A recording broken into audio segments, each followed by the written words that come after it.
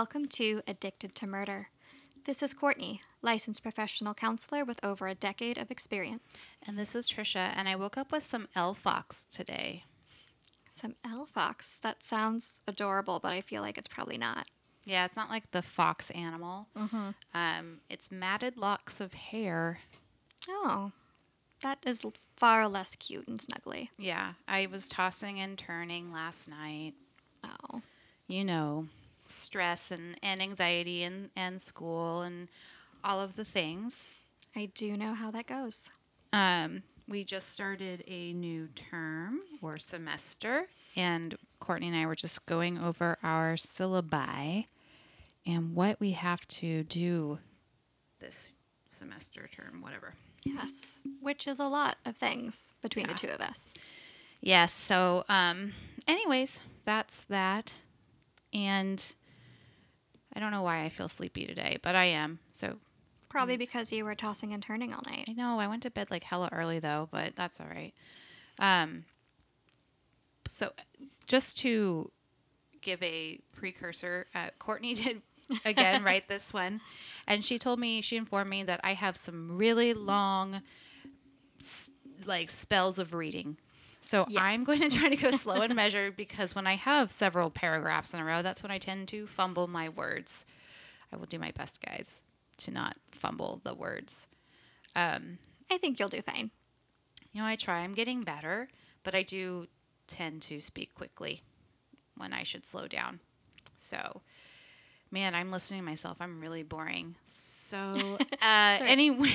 Well, we're coming back to our part 2. Mm-hmm. Yeah, take it away, Courtney. Earle Nelson, right? AKA the gorilla killer, or the gorilla man killer. And so before we get into that, though, I've got hopefully not a hard question for us today. I mean, I'm not brain dead. I'm just not feeling clever. That's okay. So, okay. Have at it. All right. So, Trisha, what was your, favorite go-to snack food when you were a kid? Like the one that you're like, this is what I want. So, it would probably be those toaster strudels. Do you remember those? I may have eaten some of those in the last month. Yeah, they're probably still around. They were better than a Pop-Tart. And my parents didn't get them very often, but my friend Alana, her parents always got them for her. So we would hit that shit up. I love me a toaster pastry. I love Pop-Tarts too. Same. Yeah. But not the brown sugar ones. Oh, I love those ones. Really? Those are my favorite ones. Do you like Tootsie Rolls? They're fine. I'm like, that's just the Halloween candy I wouldn't eat. No. The Pop-Tarts I won't eat. Do you like chili cheese Fritos? No, I Because don't. those were the ones I wouldn't eat out of the snack packs. What about you? I loved the snack Gushers. Oh, I remember those. Yeah, little fruity candies yes. with fruit gel in the middle. Those were good. I could eat so many of those. And Fruit by the Foots. Those were okay. I remember there was I think he was Spanish, I believe. Spanish or French. It was a long time ago. He was an exchange student. And he was very afraid of many of the American foods, which I now understand why. At the time, I was like, what? But I got him to try a fruit roll-up, and he did not care for it. He tried it, though, but he was like, I think it wasn't a Fruit by the Foot. It was a fruit roll-up, so it was a super waxy. Yeah, the more plasticky one. Yeah, you kind of have to rip it with your teeth, which I also find delicious, but he found very weird and plastic tasting. I mean, yeah. So, Yusuf, if you listen to us, which I doubt you do, that was me. Gave you a fruit roll-up when we were freshmen in the United States. So Nice, yeah.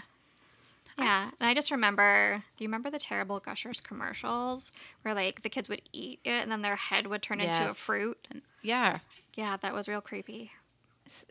It's kind of fun to watch old commercials. It is. I mean, you weren't really around the 80s, but the 80s had some great ones as well. And when I watch them, it's weird how it, transcends you in time. Takes you right back. Takes you right back. Yeah.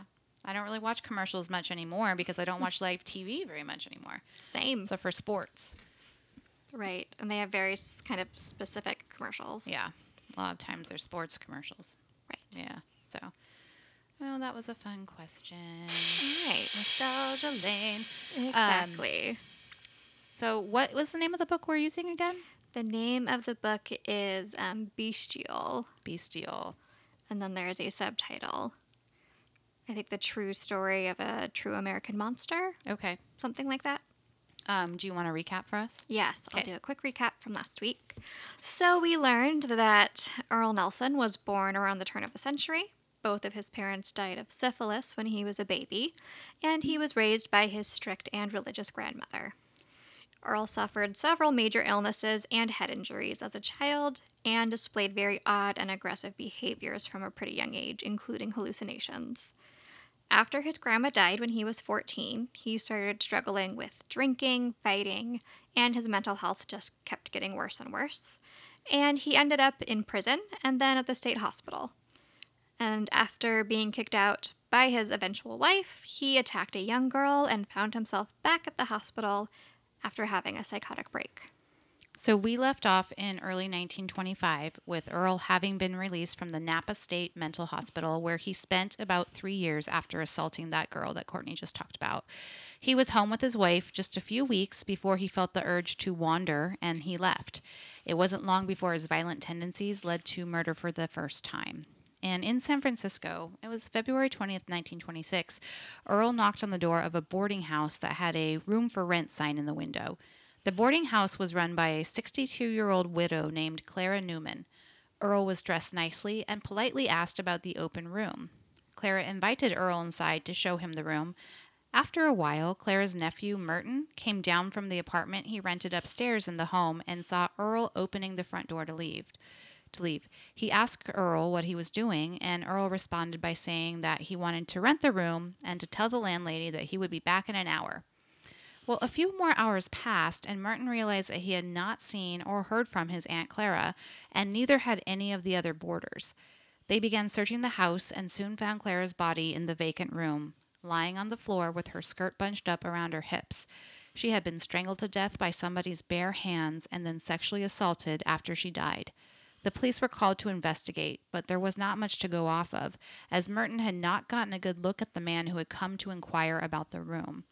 Courtney, if this is his first murder, or do you think it is his first murder, and what do you think made him finally act on this impulse?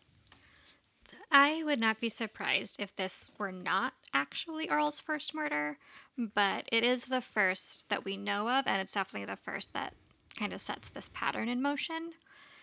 So, with his level of aggression and strength, I can imagine that he may have, maybe killed someone unintentionally prior to this, like in a bar fight or something similar, which may have sort of ignited that urge to kill. And then I also believe that his attack on little Mary, so the young girl from earlier, which led to his hospitalization, was probably his first attempt at intentional rape and murder. He did try to strangle her, but she survived. So he then had 3 years to fantasize about that event and to think about what he could do differently to be more successful next time. Well, 2 weeks later, on March 2nd, Earle made his way to the city of San Jose and again inquired about a room for rent at a boarding house. This time, oops, no, I went too far, sorry. Here we go. Shoot. Gosh darn it. Okay, this time the boarding house was managed by an elderly woman, Laura Beale, and her husband. When Mr. Beale got home from work, he was surprised to find his wife missing. He and the boarders in the home searched the house and found Laura's body in the vacant room, also with her dress pushed up around her waist. She had been strangled using the belt of her robe, which had been pulled so tight that it broke the skin on her neck. She had also been sexually assaulted after she died. Okay, so we're seeing a pattern emerging here. It looks like his victim type is elderly women, maybe mother figures. What do you think? Also, strangulation is very personal. Any thoughts on this, especially if he is having psychotic episodes? So there's definitely a clear pattern from the very beginning with Earle. Earle is targeting women who honestly resemble his grandmother and his ex-wife, who, if we remember, was in her Older. 60s Yeah. when they married when he was in his 20s. But his victims were essentially surrogates for the women he was actually angry with, but couldn't actually kill. So his grandma, who was already dead, and for whatever reason, he did not kill his ex-wife, but Yeah. good for her. Right. But because they're surrogates, that makes every murder personal. So strangulation kind of makes sense as a chosen method. In terms of how his mental health and history of psychosis play into things, it's possible that Earle was experiencing what's called command hallucinations, telling him to kill, so voices in his mind telling him to kill. However, his behavior is pretty well thought out and intentional and organized, which leads me to think that he was actually pretty lucid and not experiencing a psychotic episode when he started his killing spree. So he could not have been found not guilty by reason of insanity? Not for these first two murders, Yeah. anyway. Okay. Now, with two very similar murders having occurred, the press and people of the Bear area couldn't stop talking about the, quote, dark strangler. Tips came pouring in, but nothing pointed to Earle or anyone else as the perpetrator. After about a month with no leads, the number of newspaper articles faded to zero and life seemed to return to normal. Then one source says it was March 28th and another source says it was June 26th when the dark strangler struck again. He had already developed a signature, finding his victims by looking at the classified ads for rooms for rent. This time, Earle's victim was 63-year-old Lillian St. Mary. One of Lillian's established boarders noticed the open door to the vacant room and peeked inside. There, he saw Lillian lying on the bed, clothing torn and pushed up around her waist, with bloodshot eyes and legs splayed open. He could tell that she was dead and called the police. Lillian had been strangled to death by a person's bare hands while the person had sat with their full weight on her chest, and she had been raped after being killed. No witnesses had seen the man who entered and exited the building, but a streetcar driver reported a man acting strangely, in quotation marks, in the area that afternoon. Police put out a public warning, advising women to beware of posting about rooms for rent and allowing unknown men into their homes. Courtney, can you give us a refresher on necrophilia? It's been a little while since we've gone over that, but obviously it's part of Earle's signature. Sure. So necrophilia is what's considered a paraphilic disorder, or a sexual disorder, in which a person experiences intense sexual arousal in response to fantasies or sexual behavior involving the dead body of another person. In Earle's case, I think there's also an element of some sexual sadism involved, where he was especially aroused by the act of killing his victim before having sex with their body. Do you think the ultimate goal was to have sex with their dead body? Like the killing was just a means to the end? I don't think so. I think it was sort of a package deal. Okay. Feeling the heat in San Francisco, Earle moved south 320 miles to Santa Barbara. In early July, Earle used the same ruse of wanting to look at a room for rent to enter the boarding house owned by Mrs. Ollie Russell. One of Ollie's boarders was a man named William Franny, who worked nights and was home sleeping during the day when he was awakened by the sound of banging noises in the room next to his, which was supposed to be empty. Franny told the police that he peeked through the keyhole into the room and saw a large man with his pants pulled down, thrusting against a female partner. He then backed away, embarrassed, and waited until he heard the man leave the room and exit the front door before investigating further. He peeked in again and saw that the woman had not moved or made a sound. Looked like Ollie Russell and that there was blood on the blanket. Franny left to find Mr. Russell at his work to come back and unlock the door, where they then confirmed that Ollie was the woman on the bed and that she was indeed dead. She had been beaten, strangled with a cord, and sexually assaulted after her death. Another thing I'm noticing is that he's not really being very careful. He is attacking women in boarding houses, oftentimes with others at home. Do you have anything you want to comment about that? I think this might speak to Earle's impulsivity and his more childlike cognitive abilities related to his head injuries. He was visiting these boarding houses during the daytime when he may have believed other tenants were likely to be out of the house due to going to work or other activities. So it may not have occurred to him to check if other people were home at this time. But then also, once his plan was in motion, he may have experienced too strong of an impulse to stop himself from then finishing the job. What we read about is like, I can't remember if it was Ted Bundy. I want to say it was Ted Bundy, but I could be wrong. They asked him, does like the death penalty have any sort of work into your mind when you're committing these crimes that this could happen to you? And he was like, no, that's like it. That's not in your mind at all. All you have on your mind at that moment is what's in front of you and what you're doing, and nothing else, including consequences, enters it. Right. So like Earle, if he's set on doing this and he's going in there and he finds a victim, like nothing's going to really stop him from doing it. Right. He's just going to keep going. It's like blinders. Yeah, exactly. So, Earle finished out the summer of 1926 in Oakland, where he murdered and sexually assaulted 52-year-old Mary Nesbitt on August 16th.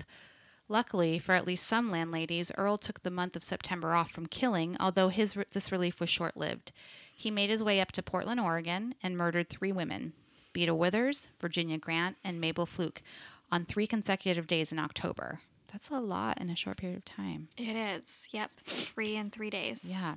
He was on the road again in November, killing Anna Edmonds in San Francisco on November 18th and Florence Monks in Seattle on November 23rd, Blanche Myers in Portland on November 29th.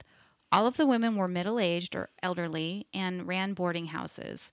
All of the women had been strangled and raped after death. He also started stealing from his victims and would pawn jewelry or other items to get by. Okay, so another deviation we're seeing from other serial murders is his geographical area. He has expanded his hunting ground from Seattle all the way down to California. We don't see that very often, although it does occur. Yes, so one of the things that separates Earle from other killers that we've talked about is that he didn't really have a solid home base that he was working from. Mm-hmm. He didn't have a steady job, relationships, children, or friends, really. So it was easy for him to wander wherever the wind took him. Other killers with very clear hunting grounds usually have something that ties them to a specific area. What did they say in the first episode? He had wander. Oh, it was nomadic dementia. Yeah. Mm-hmm. That was an interesting thing. Yeah, just an interesting turn of phrase. Yeah. His wanderlust then called Earle to move east, hitchhiking or stowing away on trains as he made his way across the country. His urges to kill went with him, and he left a trail of bodies on his trip. On December 23rd, Earle killed 41-year-old Elmira Berard in her home in Council Bluffs, Iowa. She was found strangled, with a shirt still around her neck. Because she had recently been released from a mental hospital, police initially thought she had died by suicide, but ruled that out when they found the evidence that she had been raped. 4 days later in Kansas City, Missouri, 23-year-old Bonnie Pace was found strangled and raped in her home. The next day, December 28th, Germaina Harpin's husband returned home to find his wife and 8-month-old son Robert dead. Both had been strangled, and Germaina had been sexually assaulted after death. What's happening? Is he getting bolder by having younger victims? Perhaps he wasn't fixated on the elderly at all. Perhaps it was just that they were more vulnerable than the younger victims. My theory is that while traveling, there were longer time periods between his clusters of murders, and as a result, the urges to kill became even more intense.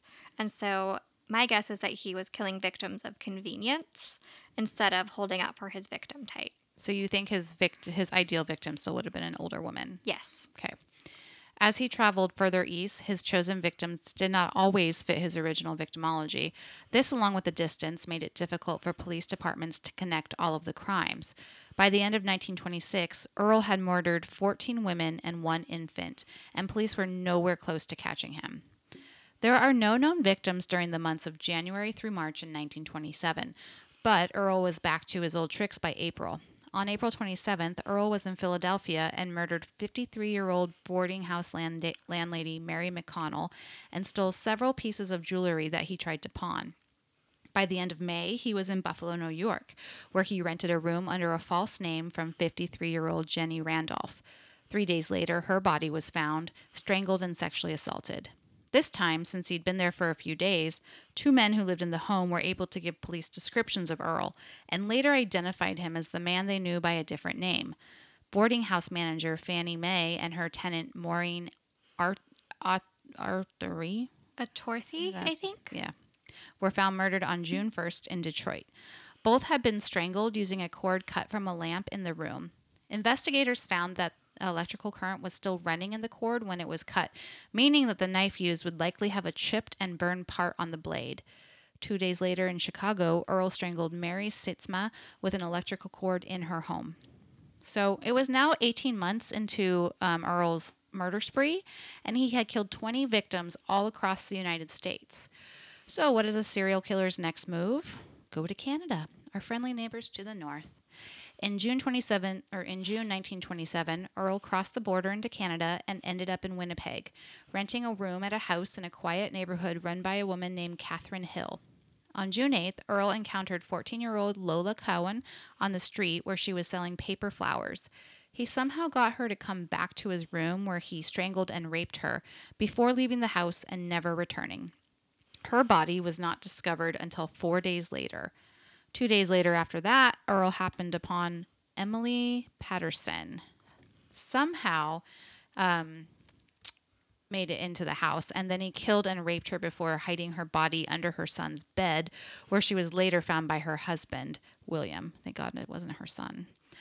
Over the next few days, there were reports of Earle wandering around town, flashing a large amount of cash at a clothing store and barber shop, and talking to strangers about his alcoholism. This money, along with jewelry, had been stolen from the Patterson home. However, Earle made a mistake and left behind a knife with nicks and burn marks on the blade. Dun, dun, dun. Now that the police in Winnipeg, now the police in Winnipeg were not messing around. They were aware of the Dark Strangler. They had been that had been terrorizing their neighbor to the south, and immediately got to work investigating the murders of Emily and Lola. Earle, who was using the name Mr. Woodcoats, stuck out as a foreigner in the small city and was recognized by a jeweler who he had tried to sell stolen goods to, and a barber when they were shown his picture later. Several tips came in when the police offered a $1,500 reward for information that led to his capture.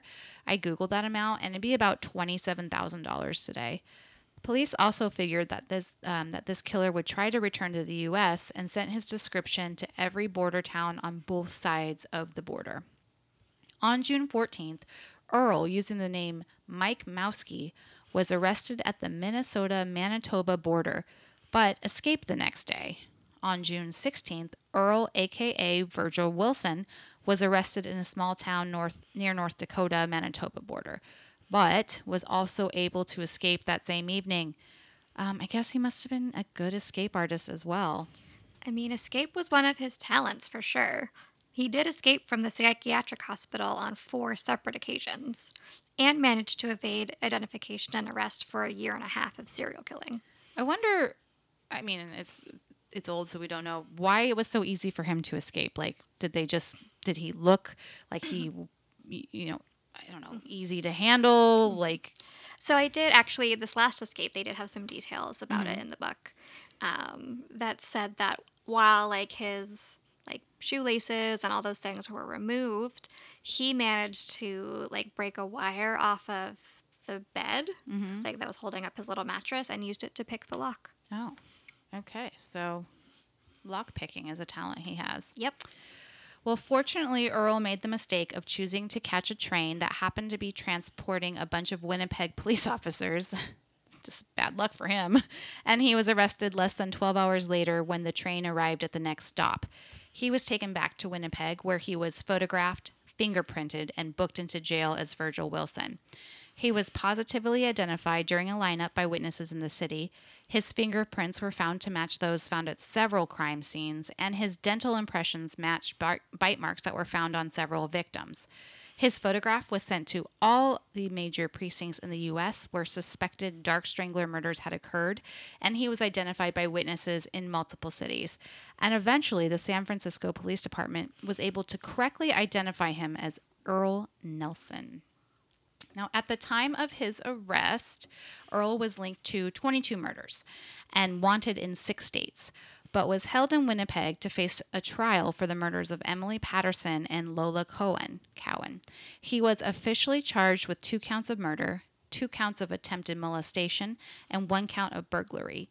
He initially admitted to his crime, saying, quote, I only do my lady killings on Saturday nights. But then he recanted and refused to cooperate with detectives. This was a huge case, and there was quite the media circus. Over 400 people turned up at the jail and courthouse when he was being transferred, trying to get a glimpse of him. Photos of his uniquely large hands, along with the salacious details of his crime, were printed in every newspaper, contributing to the nickname of Gorilla Killer. And that seemed to stick. So it was primarily because of his hands. It was a big part because of his hands and then just like the brute strength that it takes to strangle someone manually. Was he hairy? Did you see pictures of him? He was not particularly hairy, but he was kind of dark complexioned. Okay. Earle's trial began on November 1st, 1927. The prosecution had a ton of evidence and witnesses that were pretty solid. The defense tried to claim that Earle was insane and therefore not culpable. Earle's ex-wife Mary Martin and his aunt Lillian both testified to his childlike mental state and mental illness, but a psychiatrist who evaluated him testified that he was competent to stand trial. And we might have gone over this before, but just because I went over this in my class a lot last term, the difference between competency to stand trial and not guilty by reason of insanity is very different. Competency to stand trial is being competent at the time of the trial to understand charges against you. Not guilty by reason of insanity plea is being quote unquote insane at the time of the crime, so in the past. So it is easier to determine competence to stand trial because it's happening right now than to determine if someone was insane in the past. So they're two different things, and it's a lot easier for the competency thing to be figured out than the NGRI. So anyways, they found him competent to stand trial.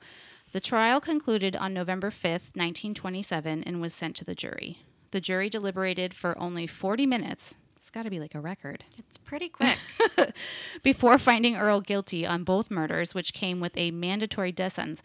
Wow, I'm blown away. Canada has death sentence? I mean, they did in the 1920s. I don't think they do anymore. Yeah, I'm just like thinking like American, or they're American, North, whatever. United States was one of the only Western countries with death sentences. So. Yeah, I think kind of at the turn of the century, a lot more places still had the death penalty. And then faded out maybe. Yeah. Okay, that's surprising. Earle's lawyer filed an appeal asking for clemency and claiming that Earle's mental illnesses were not accurately portrayed during the trial. This appeal was denied. Earle was executed by hanging on January 13th, 1928.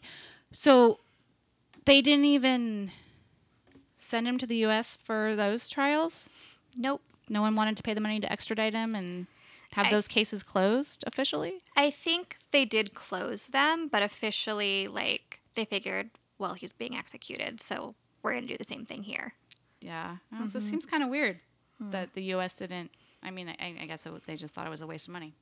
Probably. Maybe if they had found him not guilty, they would have extradited him to the U.S. I'm sure they would have, So yeah. that could be why. Or if maybe the punishment was like life in prison and the U.S. wanted to give him the death penalty, then they maybe would have extradited. Yeah. But all around, he got the same punishment he would have gotten in the U.S. Yeah. While Earle was only officially tried and convicted of 2 murders, he was officially linked to 22 murders and suspected of an additional 7. Courtney, my main question at this point is, do you think he was insane at the time of the murders? Should he have been found not guilty by reason of insanity and sent to a mental hospital based on what we know of this mental state? Or do you think this was the correct verdict and punishment? This really is the million-dollar question here. Because there is no doubt that Earle experienced mental illness in his life. We didn't talk too much about his diagnosis today, but last week I explained my theory that Earle had schizoaffective disorder, where he experienced bipolar mood episodes in addition to psychotic symptoms. And so I think it's possible that, Earle was experiencing a manic episode during the time of his murder spree, because during manic episodes, people can be more impulsive, aggressive, can be very hypersexual and grandiose, and all those factors could have, made it easier for Earle to act on his homicidal urges. There would have been less inhibition holding him back. However, as I also mentioned kind of earlier in the beginning, Earle's actions during the murders displayed organization and premeditation, in that he was able to plan ahead with his ruse, made attempts to disguise himself, used fake names, and in some cases made attempts to hide the bodies. So Earle may have been mentally ill, but I don't think that he was insane when he murdered 22 people. Yeah, he knew what he did was wrong. He split from the crime scene. Yes. Sometimes put people under the bed, like you said. Yeah, he didn't just like murder and then hang out because he didn't realize what he did was wrong. Right. He knew, that what he was doing was wrong, and he planned ahead. Yeah, and he didn't proclaim he did it because God told him to or something like that. Right. He didn't claim to be having Yeah. command hallucinations or anything. Yeah. Well, that's the end of Earle the Gorilla Man Killer Nelson. Yes. An interesting 1920s era serial killer. Yeah, one that I'm surprised that more people haven't heard about, given the nature of his crimes and how many people he two killed. countries were involved. Yep. 2 countries. I wonder if 22 victims. I mean, I don't know if Canada has a whole lot of serial killers that they've executed. So maybe like Canadian population knows about this case more than the U.S. Maybe. because we have so many. We do. It's hard to keep track of them all. But I So doubt that they do. To our Canadian listeners. Yeah. Have you heard of this guy before? Is Yeah. he part of Canadian legend? Yeah, is he part of the true crime universe in Canada? Because if so, we haven't done this for a while. Please let us know. Our Gmail is addictedtomurderpodcast@gmail.com.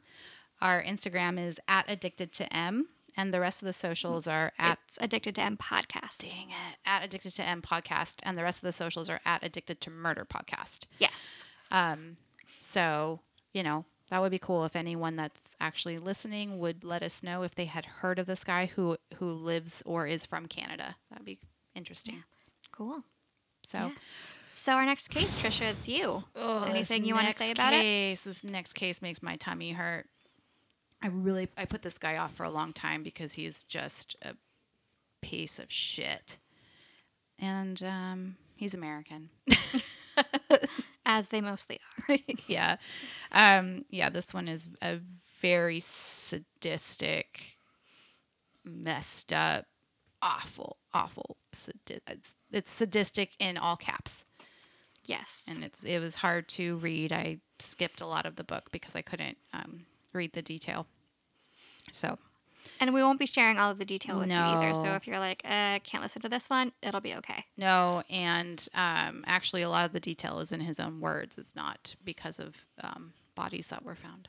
Right. It was his words. Sort of like, what was his name? The one that was super delusional. So maybe half of the things that he said he did were not true. The one that said he killed all those people when he was in Vietnam or Korea. Oh, was that Arthur Shawcross? Yes, Arthur Shawcross. It was a similar sick feeling reading those two. But anyhow, that's who we're doing next week or the week after, depending on schoolwork. Right. And how overwhelmed we get this week. Yes. But Courtney, in the meantime, what do you do with a man with giant hands asked to rent a room in your house? Go nuts. Go home and lock the door. And then go to therapy. Sounds good to me. All right, everyone. Stay safe. We'll see you next Tuesday. Bye. Bye.